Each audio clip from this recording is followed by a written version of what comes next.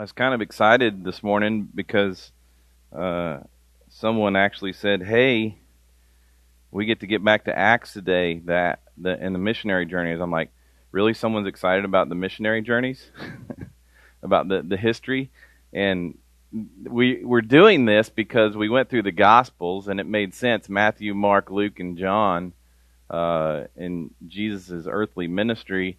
And then we wanted to see what happened to the church afterwards. So the Acts is the history book. It's the thing that Luke wrote that basically puts everything in order chronologically.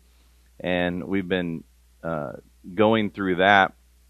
And so we get back to Acts after we just finished Second Thessalonians last week, the letter that Paul wrote to the church at Thessalonica.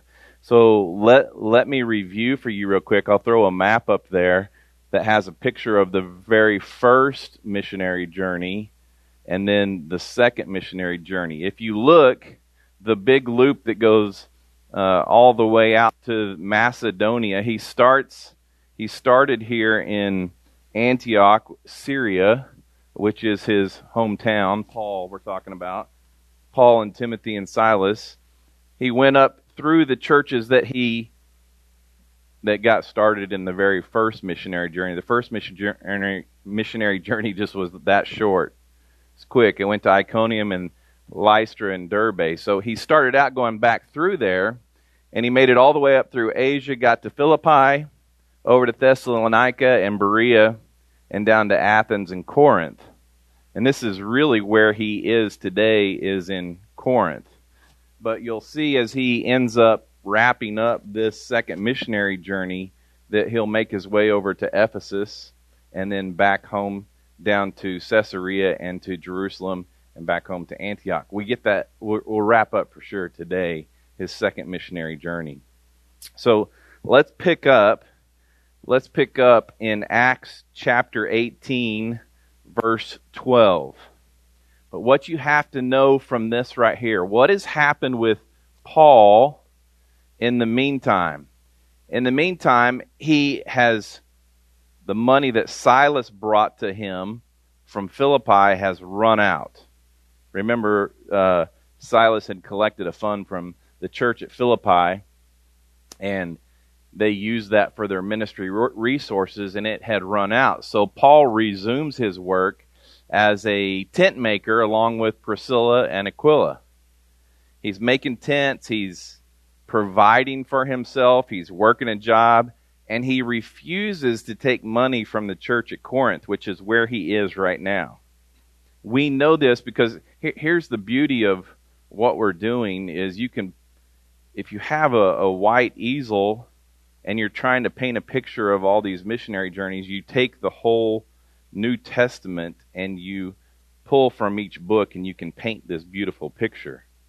So he hasn't written this letter to Corinth yet because he's there ministering, but later on he leaves and he writes this letter at Corinth. And in this letter he says this in 1 Corinthians chapter 9, verse 12, he says, "If others have this right to receive benefits from you, don't we even more? Nevertheless, we have not made use of this right. Instead, we endure everything so that we will not hinder the gospel of Christ." Literally, Paul's saying, hey, when we were in Corinth, we were not a burden to you. We fended for ourselves, we made tents, and we took care of ourselves. And so he's reminding them of this. But we know where Paul is. So in Acts chapter 18, this was actually around the summer of 53. And we can get a specific date because he's mentioning specific names here. And we know from our history books that these people served during these years. Verse 12, it says, "While Gallio was proconsul of Achaia, the Jews made a united attack against Paul and brought him to the tribunal. Lucius Junius Gallio, that was his full name according to the history books. He was the governor of southern Greece. He was the older brother of Seneca. You ever heard of Seneca? He was the Stoic philosopher and playwright who actually tutored Emperor Nero. So now this Gallio guy is a big deal in history books. And he is now dealing with Paul. It says, while Gallio was proconsul of Achaia, the Jews made a united attack against Paul. Imagine if your cohorts from the past decided to come up against you. Like, I grew up Southern Baptist. If all the Southern Baptists decided to come against me and go against what I was saying and things like that, that Paul is just feeling defeated, that, hey, I am one of you, and now you're like attacking me. This is literally what's happened right here. So they're in this little area. If you, I'll show you a map here in just a second. Let's go back. Jim, can I go back to that missionary map? Achaia, you can see right here, is on the left in the green area where Corinth is. It's that whole little island. And Gallio was the proconsul of that whole area, that region right there. And it was a part of, obviously, Western Greece. And the capital was Petros at the time. That was like the third largest city at the time. So here he is. He's in here, and he's been brought before Gallio in the council. It says in verse 13, this man, they said, is persuading people to worship God in ways contrary to the law. So the Jews bring Paul in, and he says, he's saying things that are against the law. What does this actually mean? They broke the law. They literally broke the law by attacking Paul and forcing him to go to the court. But yet they're saying Paul's the one that broke the law. Think about this. That wasn't the very first time the Jews had attacked Paul. We can go back to Acts chapter 16 and Acts chapter 17, and we can see that the Jews were constantly nagging after Paul. But here's what happened in verse 14. It says, as Paul was about to open his mouth, literally they brought him to the council and said, hey, he's breaking laws, and Paul gets ready to speak. But as Paul was about to open his mouth, Gallio said to the Jews, if it were a matter of wrongdoing or a serious crime, it would be reasonable for me to put up with you Jews. But if these are questions about words, names, and your own law, see to it yourselves. I refuse to be a judge of such things. Now, don't forget that Paul was a Roman citizen. Paul was prepared to defend himself here in this court. But this turned out to be absolutely unnecessary because Gallio basically said, I'm not going to deal with this. This isn't my issue. The proconsul immediately saw that the real issue was not the application of the Roman law or the interpretation of the Jewish religion. So he refused to try the case. This has nothing to do with me, he said. This is your problem. You go deal with it. It was political division and distraction. You guys, we're living in this world right now, right? It's like you're going to say one thing to cause a distraction in this area because you want something to happen in this area. It's the same thing that's happening today right here in our own country. The Jews and Paul were divided because Paul believed that Jesus was the Messiah and the Jews didn't believe that Jesus was the Messiah. So now what can we do to attack the other side? We'll do anything that we can. We'll say anything that we can. Verse 16 says this. So he drove them from the tribunal. This is Gallio drove them from the tribunal. And they all seized Sosthenes, the leader of the synagogue, and beat him in front of the tribunal. But none of these things mattered to Gallio. Okay, so here's the situation. You've got whatever his name is, Sosthenes, Sosthenes. He's the leader of the synagogue, and he gets beat up. Well, why does he get beat up? Because he's a Jew, and he's supposed to think like the Jews, but he's obviously let Paul come in and teach. Where did Paul always go to teach? Synagogue. Oh, and you remember, if you track back to Thessalonica and some of the other cities, Berea, some of the synagogue leaders became believers. Remember that? Some of the synagogue leaders came to know Jesus as the Messiah. We have no idea what Sosthenes did. If he was a believer, if he just didn't support the Jews, we don't know. Or was this just a flagrant display of anti-Semitism by the public? It doesn't say. There's no clear picture of this. Now, here's what we do know is that Paul talks about a Sosthenes in 1 Corinthians chapter 1 when he says, Sosthenes helped me write this letter. Well, if it's the same Sosthenes, then he too got converted, and the Jews were upset, and it would naturally make sense for them to beat him up because he was aligning himself with Paul. Or, think about this. He wasn't a very good synagogue leader. He got beat up because the Jews didn't agree with him. And guess who came to his rescue? Paul. And possibly became a believer after Paul ministered to him. The Jews had literally tried to force the Roman proconsul to declare Christian faith illegal, but Galileo ended up doing just the opposite. He said, you guys go deal with this on your own, and then we see what happened. Chaos followed. In verse 18 it says this. After staying for some time, Paul said farewell to the brothers and sisters and sailed away to Syria, accompanied by Priscilla and Aquila. He shaved his head at Cenchrea because of a vow he had taken. All right, so literally they're getting ready to cross the Aegean Sea, but before they get to the sea, they get to this little city of Cenchrea. It's just outside of Corinth. And after spending some time in Corinth, Paul leaves. It's time for them to move on. But watch what happens right here. He takes Priscilla and Aquila with him on their way, and they stop at this town probably about 7 miles east of Corinth.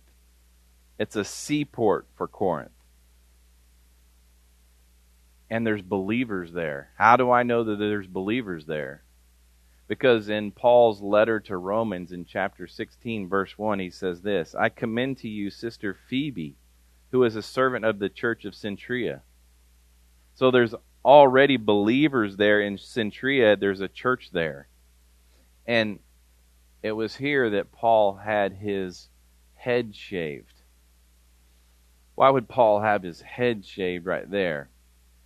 Because we said just a couple of weeks ago that he let his hair grow out because he probably took a vow, that vow being probably a Nazirite vow. Who else took a Nazirite vow? Who? John the Baptist took a Nazirite vow. Who else? Samson took the Nazirite vow. And what's the one thing that you do as a Nazirite vow? You don't cut your hair. That comes from Numbers 6. Watch this.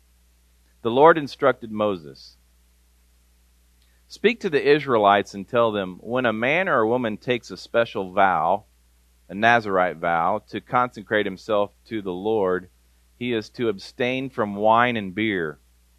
He must not drink vinegar made from wine or from beer. He must not drink any grape juice or eat fresh grapes or raisins. He is not to eat anything produced by the grapevine, from the seeds to skin during the period of his consecration.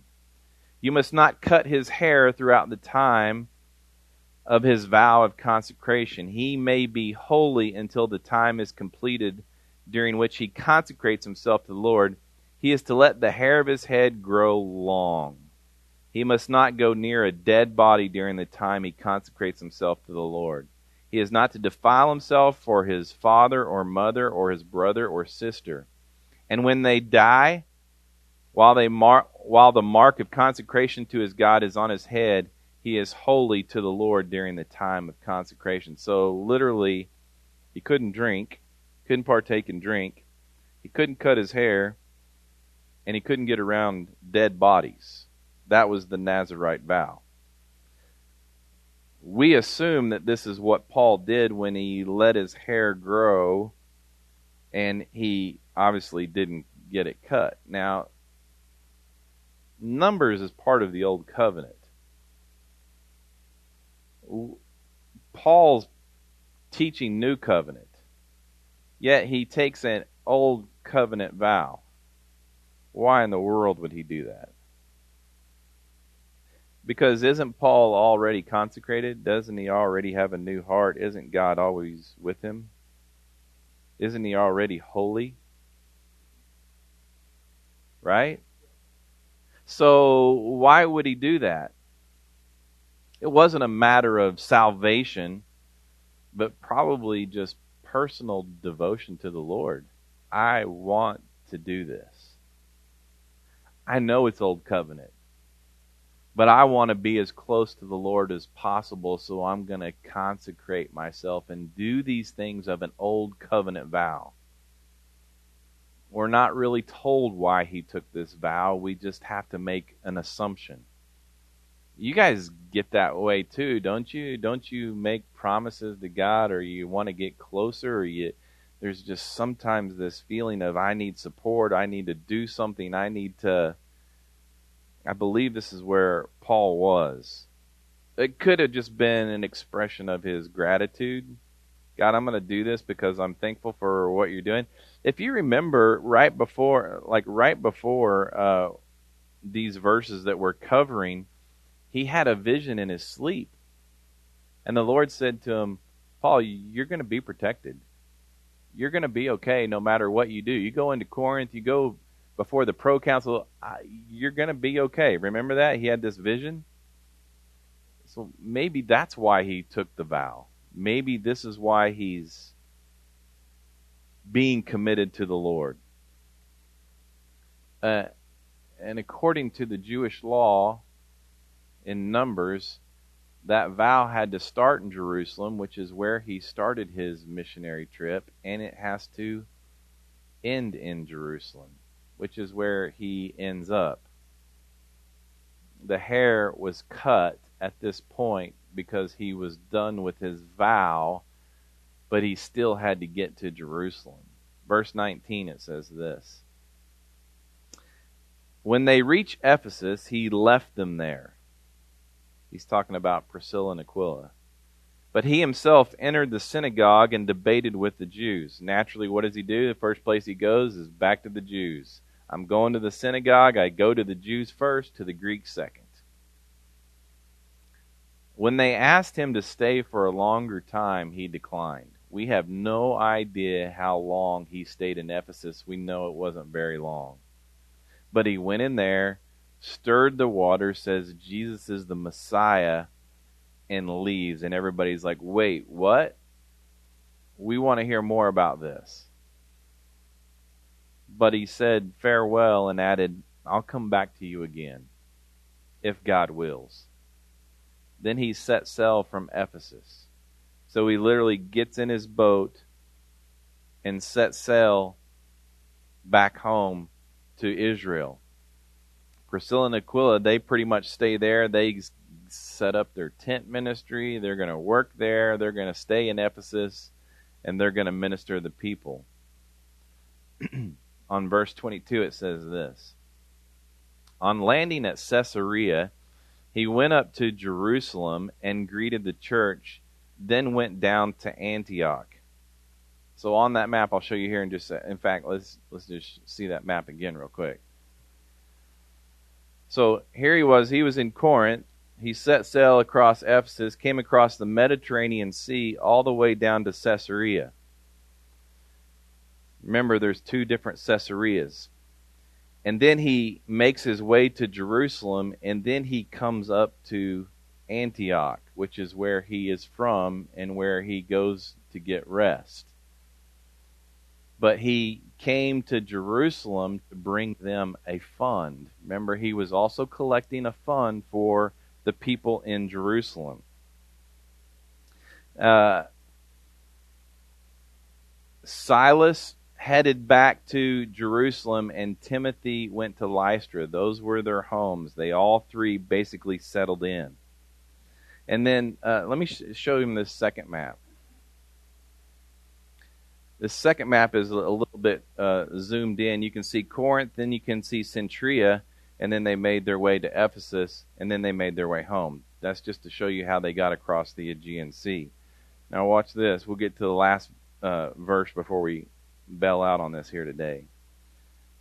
Time has passed. We have no idea. If we were at the summer of 53 because of Gallio, we're assuming that spring of the next year, which would be spring of 54 AD, comes along, verse 23. It says, after spending some time there in Antioch, he set out, traveling through one place after another in the region of Galatia and Phrygia, strengthening all the disciples. You know what we just started? His third missionary journey. Think about this for a second. I asked Dave, I'm like, if your son Carl just decided to go do what Paul did, he was a fanatic about his faith, and just went out and just started traveling around the world to begin to start churches, how would you feel about that? As a parent, how would you feel about that? Knowing what all... Dave was okay with it. He's like, I'd probably buy him a nice pair of Nikes to walk around in. And I'm like, they'd probably get stolen. But think about Paul. He's finished his second missionary journey, and all of a sudden he's thinking about his next journey. What am I going to do now? I don't want to stay here too long in Antioch. I want to get going. Look, I'll show you a map of his third journey real quick. This is it. This is the start of it. He starts out in Antioch, and he goes through Galatia, goes through Tarsus, Derbe, Lystra, and Iconium, and Antioch. That's just the start. This is what it just said in verse. He's going back. He stayed in Antioch for a little bit. Now he's going to go back through Galatia. Watch this. Go to the bigger picture. So this is where he started, and this is where verse 23 ends up. In the second missionary journey, for those of you over there, you can't see where I'm pointing, but he really went northern Asia up this route. Now he's going back down here because he's shooting for Ephesus. Ephesus is right here, and this is where he's going to spend the majority of his time in this third missionary journey. But he literally traces his step back all the way to Corinth from his second missionary journey, and then he comes back, and this is where we'll be for a few weeks as we get through these things. But here's some interesting things to think about. While he's in Antioch, Syria, he's really plotting three things. They're going to set sail for the rest of his ministry, really until his death. I think if Paul's plotting this out, he's probably thinking about multiple trips. This time I'm going to do this, and then I'm going to retrace my steps again. We believe that there is a fourth missionary journey, but sometimes it's not labeled as a missionary journey. And you'll get to that here in a little bit. But one of the things he plots out, he decides, after being in Jerusalem and seeing how they've lived, how have they lived? How have they lived in Jerusalem? Acts chapter 2, what'd they do? They all shared everything together in a community because why? Because there were some that poor and some that were wealthy. There was no middle class.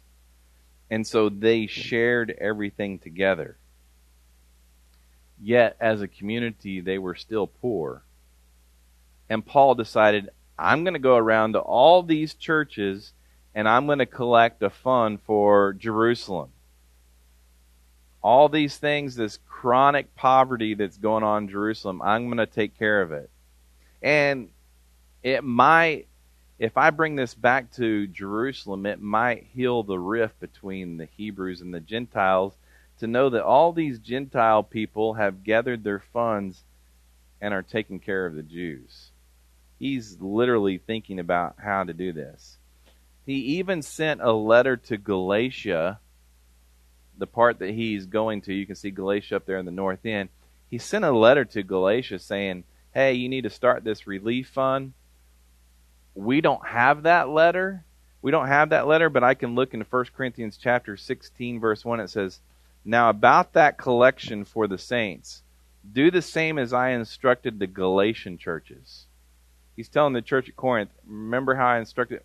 We don't have that letter. We don't know what he said about collecting the fund in Galatia, but he's really focused on raising funds for the church in Jerusalem.